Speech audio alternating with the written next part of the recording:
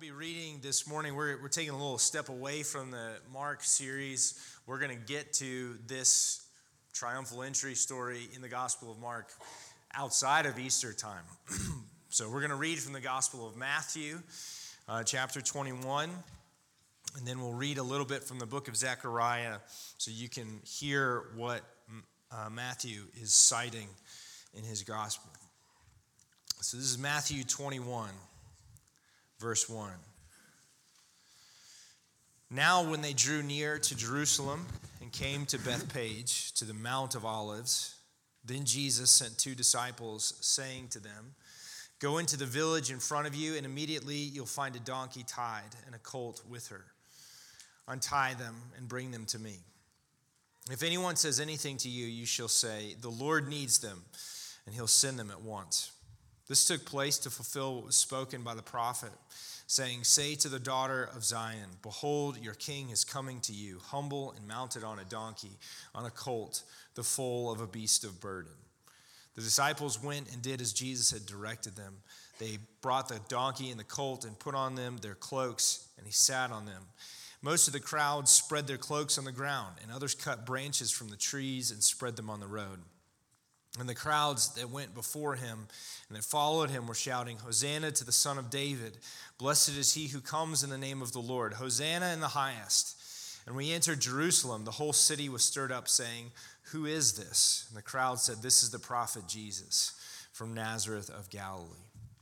And then from that cited prophet, from the book of Zechariah, chapter 9.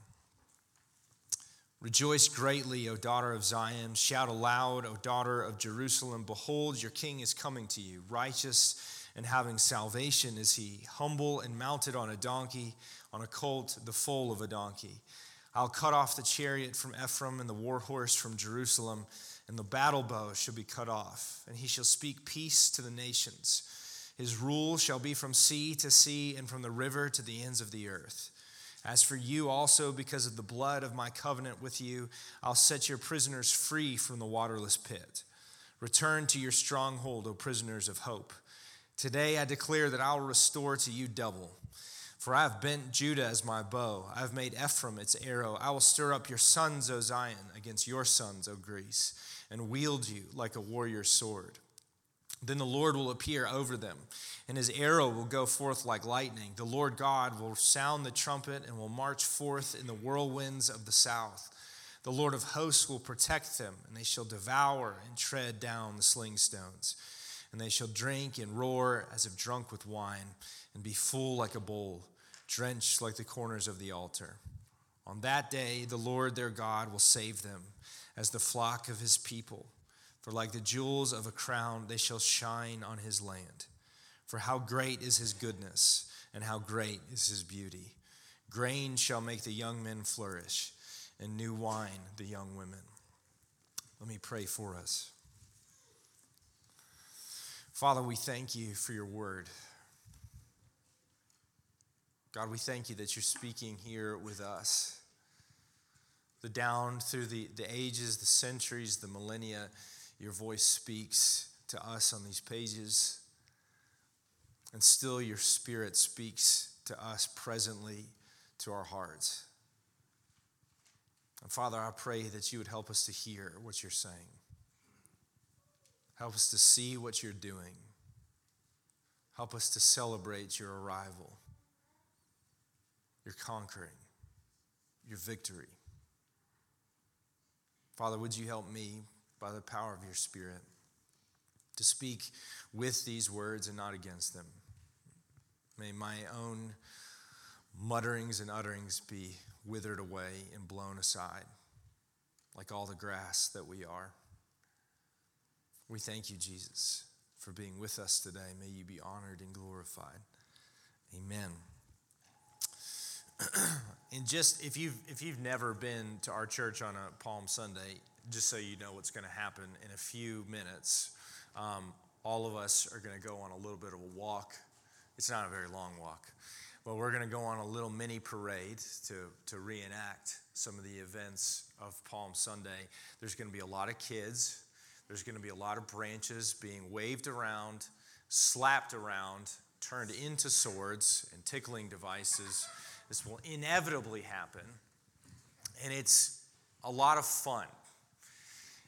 Palm Sunday seems like a really, really fun day.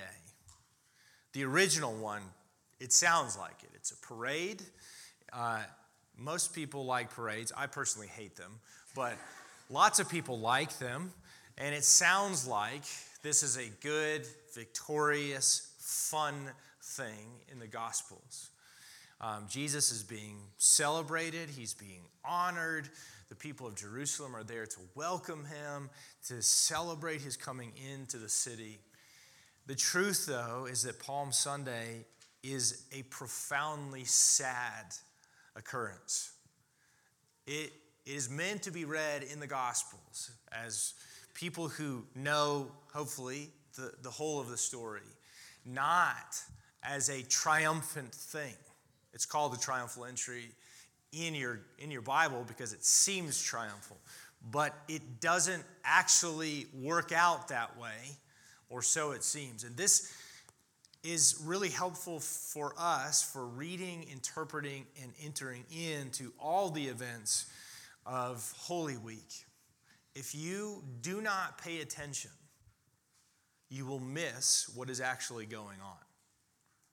If you do not see what God is actually doing in the story, you will be profoundly confused and miss out on what it is that he actually wants to accomplish. Matthew chapter 21 is meant to be read as this profoundly ironic event in the life of Jesus. Because the people are singing this thing and welcoming him and acclaiming him. And these people have no idea what is going on. They think that they know what is going on, but they do not. They are taking off these branches. This is one of the few stories that's in all four Gospels. And you'll notice, maybe you didn't notice, but in Matthew chapter 21, it doesn't say palm branches. It just says branches of a tree. We get that detail from another gospel, from the Gospel of John. These branches, these palm branches, are signs of royal victory. They are borrowing this idea, this custom from things that have happened 100 or so years ago when one of the Maccabees had a rare victory in Israel's history. And they acclaimed Simon the Maccabees for what he'd done in his victory. They waved these palm branches, and they're pulling back from their not too distant past to say that Jesus now is a new one of these, a new victor. And so they are sort of preempting, they are prompting, they are anticipating the kind of victory that Jesus will have in Jerusalem for them on their behalf that Simon had a long time ago. And their hope is that Jesus' victory will be more lasting than Simon of the Maccabees. Because the Maccabean period in Israel is this little window of time in history when Israel was actually in control of their own land. And it had mostly for centuries and centuries not been. But for this little window of time, they were in control and they were in charge. And they expect now, they are hoping, they are prompting Jesus to sort of take up this Maccabean mantle and do for them what Simon had done but could not extend. And so they're hoping that Jesus will be the one that will make this little window of self-determination and self-control. He'll extend it, and in fact that he'll extend it geographically beyond just Jerusalem, beyond a little bit of geographical Palestine into the ends of the earth. They are hoping and reading parts of what we might just have read from Zechariah chapter 9 and other parts of the Old Testament, and they are hoping that this is the moment. It's finally the moment when the God of Israel will fulfill all of these promises that seem to have fallen by the wayside and gone to the ground. Rome will be overthrown. Israel will be finally free. And that freedom, this victory of Israel's God, will be known not just in Israel, but the Gentiles themselves will stop this ceaseless cycle of an invasion, conquest, and slavery. And so they take up these palm branches and they wave them and they say, "Save us." When they say Hosanna, they are saying, "Save us. David's son, ride in and save us." And they have no idea what Jesus is doing. Jesus knows. They have no idea that he knows what he's doing and they don't. Jesus knows, but they don't. And Jesus, he rides in on this donkey, not on this war horse. A donkey is a perfectly acceptable mode of transportation in the ancient Near East. There's nothing wrong with Jesus riding a donkey. There's nothing especially weird about it. It's just that it's not the king's war vehicle. It's the king's mode of transportation of peace, and not what he rides to go to war. And they can see him on this donkey, and they cannot see where it is that he is going and what it is that he is doing. And soon in the story, soon in Holy Week, these same people who would wave the branches in their profound disappointment and anger at the frustration of their expectations will pivot and turn and ask that this one, he would be crucified. And this, for us, is a helpful window into the truth of what it is like to follow Jesus. The truth is that following Jesus, following the God of Israel, births in us this kind of conflict between expectation and God's own expectations all the time. It's tempting to read the Gospels, especially during Holy Week as Christians, and to look back at these residents of Jerusalem and to say, how could they miss this? How could they not see, how could they not have heard what Jesus has said over and over and over again, time and time again in the Gospels, of refusing to go along with what they think that he should be doing? How could they be surprised by what it is that he is doing? But an honest reading of the Gospels and of our own lives should tell us that the truth is we are very much like the people of Jerusalem. We expect, we demand that God be on our side in our agenda at all times and in all places. We expect that we rightly understand what it is God should do and what God is doing in the world. And we expect him to do as we have planned. And when God does not, because he very often does not, our response is not so different from theirs. It is anger, it is profound disappointment, it is grief and sorrow. Because God has not acted for us, or so we believe.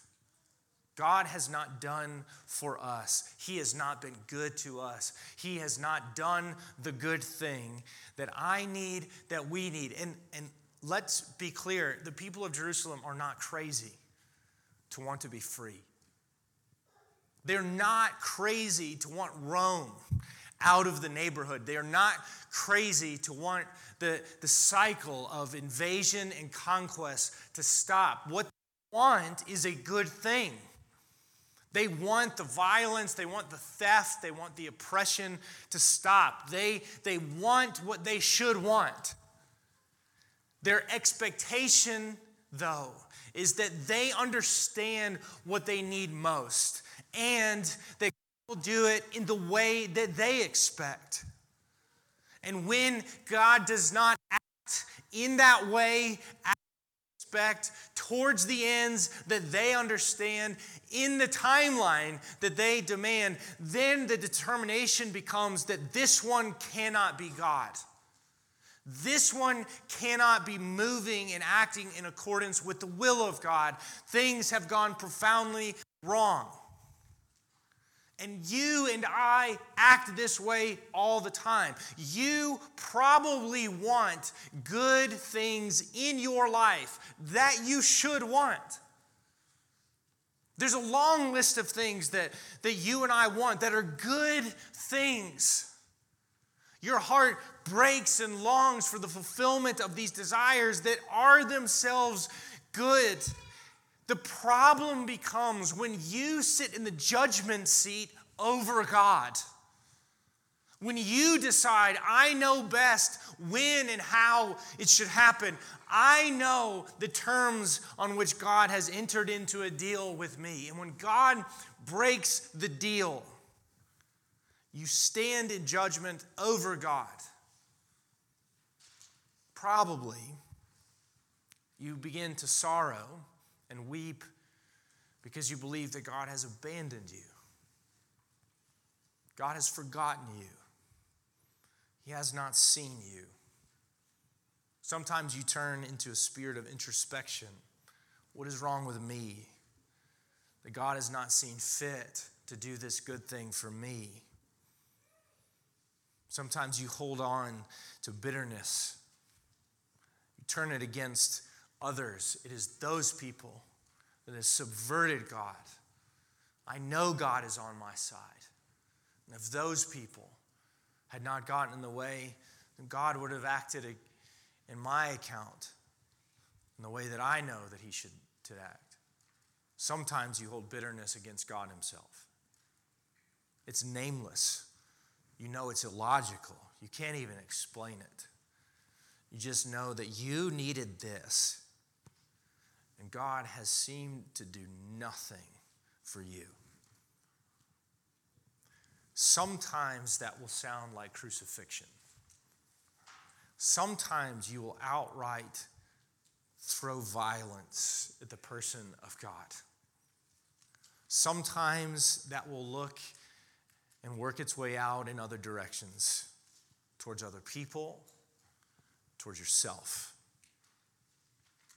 But the anger of subverted expectations, the sorrow of subverted expectations, should cause us to read Matthew 21, to read Zechariah chapter 9, with a sense that we have profound empathy for the people who are there, and with a revelation of who we really are. We are the ones on the sidelines, cheering for God when he acts as we demand, abandoning him when he does something else. Because the truth is that God has a plan of his own, and it is not yours. It's not yours. It's not mine. At various points all along the way of your life, your wanting even the best of things will divert you away from what God is doing simply because you are not God. Palm Sunday is a conflict between my will and the will of Jesus. And what Jesus will show you is he is absolutely committed to doing it his way. And he is absolutely committed to you. What the people of Palm Sunday do not understand is that Jesus will resolutely ignore what they demand to do what the Father demands. He will see the high cost of every moment of it, and he will not be swayed by the popularity of the crowds, by the pleas of the people. He will do what he has determined and not them. And Jesus will continue to be Jesus towards you. I promise you this morning, Jesus will disappoint you. It is a guarantee of your life with God until the day that you see him face to face, that he will disappoint you, he will frustrate you, and he will infuriate you. Because at no point in your life with God will you ever be God. And Jesus will continue to be Jesus. Now, what they also cannot see and profoundly do not believe is that Jesus is more on their side than they would ever understand or hope for. Jesus actually does have in mind in this moment that he will ride in and deliver them from their enemies. That is absolutely what Jesus is doing here. And he is doing it in a way that is far better than their imaginations can conceive of. And Jesus is not being unkind to them. Jesus is not being stingy or withholding with them. Jesus is being so much more than they could have hoped for. And Jesus will continue to be this way with you. Even in the face of your fury and your sorrow and your blaspheming and your cursing, Jesus will resolutely still be Jesus and be more kind towards you than you could ever hope for or imagine. And all of the good things, the very best things that you long for in your life, the really and truly good things, God wants good too. And in fact, he's more committed to it than you are. And even though you cannot see it, and your own self-delusion will lead you to a life of anger and opposition to him at times, he will still march down the road. He will still go down the road of his own conquest of all that troubles and enslaves you. And even when you shake your fist at him, like a child robbed of what you know is your right, he will still be better to you than you can possibly imagine. This is why Paul writes to the Christians in Ephesians, and he says, my prayer for you is that you would understand how much God loves you. Because these people in Jerusalem cannot see it. You cannot see it. I cannot see it. We can only, by the grace and mercy of God, get angle after angle, new glimpse after new glimpse of the great love of God for his people in Christ Jesus.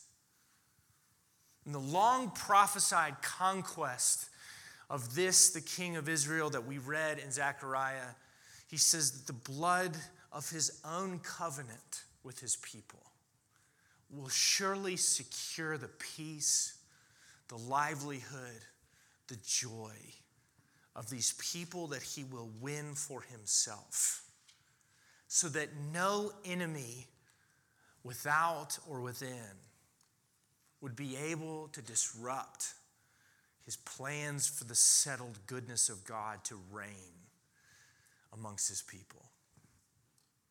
The question is, do you trust him? That's always the question. Do you trust him? The people in Jerusalem that day do not trust him. They don't trust him. It'll be clear within days that they don't trust him. They cannot believe that the thing that he wants to do is actually as good as the thing that they want him to do. But you do not stand on Palm Sunday being asked to pretend like you cannot see what is coming in the pages of the gospel. You stand on Palm Sunday knowing that the icon of God's victory is the cross.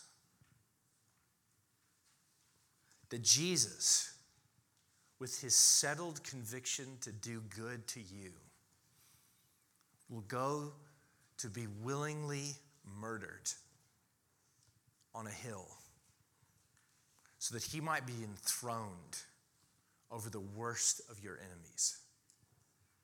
You are invited to this Palm Sunday to look at the events of Palm Sunday through what is coming on Good Friday and ask this question now.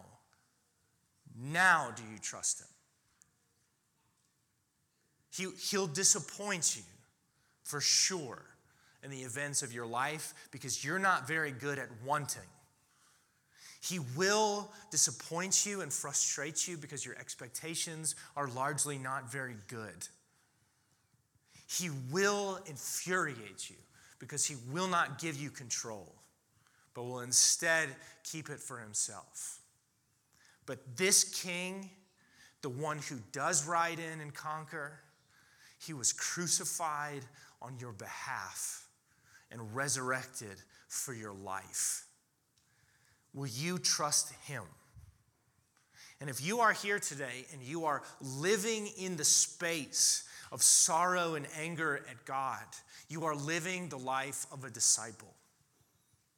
And if you know that, and if you carried the burden of that, as we all have as people who follow Jesus, you should know that you are not in a place alone, that every one of us has been there in some way and at some time. And you are not beyond the goodness and kindness of God.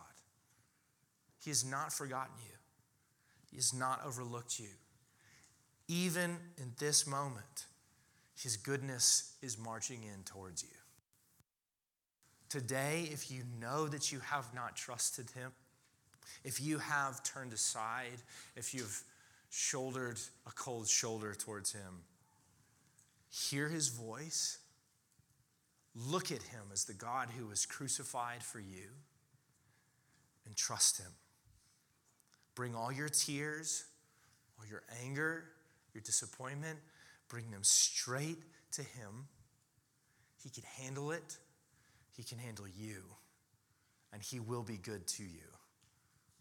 And if you are here today, profoundly disappointed and upset with the state of life, seeming like the whole world is beset by evil and never changing as it ought, and you have never trusted Jesus, I promise you the nature of the world is not changing.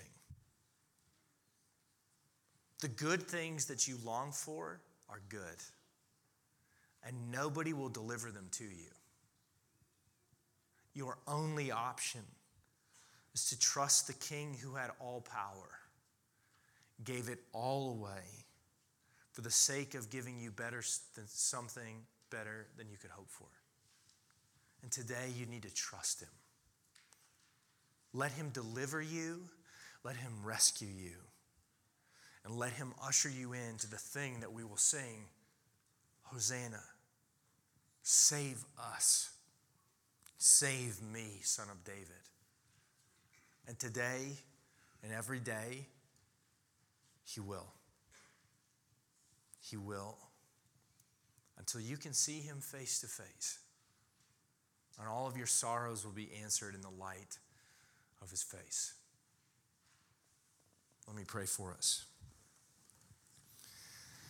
Lord Jesus, you truly are the Lord of heaven and earth. You are the God, you are the King who brings good. And Father, I pray that today we will be able to sing these songs, these Hosanna songs with great joy. That though we have railed against you, though we have fought against you, though we have brought our own disappointment time and time again, you have constantly, resolutely been true and good to us. As your people, God, we confess to you that we have sinned against you. We have laid charges at your feet because we have trusted ourselves. We have trusted our own good judgment, our own good government, time and time again. And we are like every other person who has followed you ever. And God, we just ask for your mercy. We plead for your patience. And God, we are so grateful that you are good and kind towards us, even now. And Father, I pray for those who are here and have never trusted you, who have tried to remake the world in their own image and have been frustrated time and again. And God, I pray that you will bring them to a place of hopelessness in their own ability to reign and rule, and instead they would see you, the good and right King, and would trust you because you're the only one who can seem to bring the good and the true and the beautiful to reign and rule on the earth. God, we thank you that you do ride in for us and with us. We thank you for your love. We thank you that you will accomplish what your love has set out to do. You are our great hope, Lord Jesus. To you we say, Hosanna, Son of David, knowing that you will indeed save your people. Amen.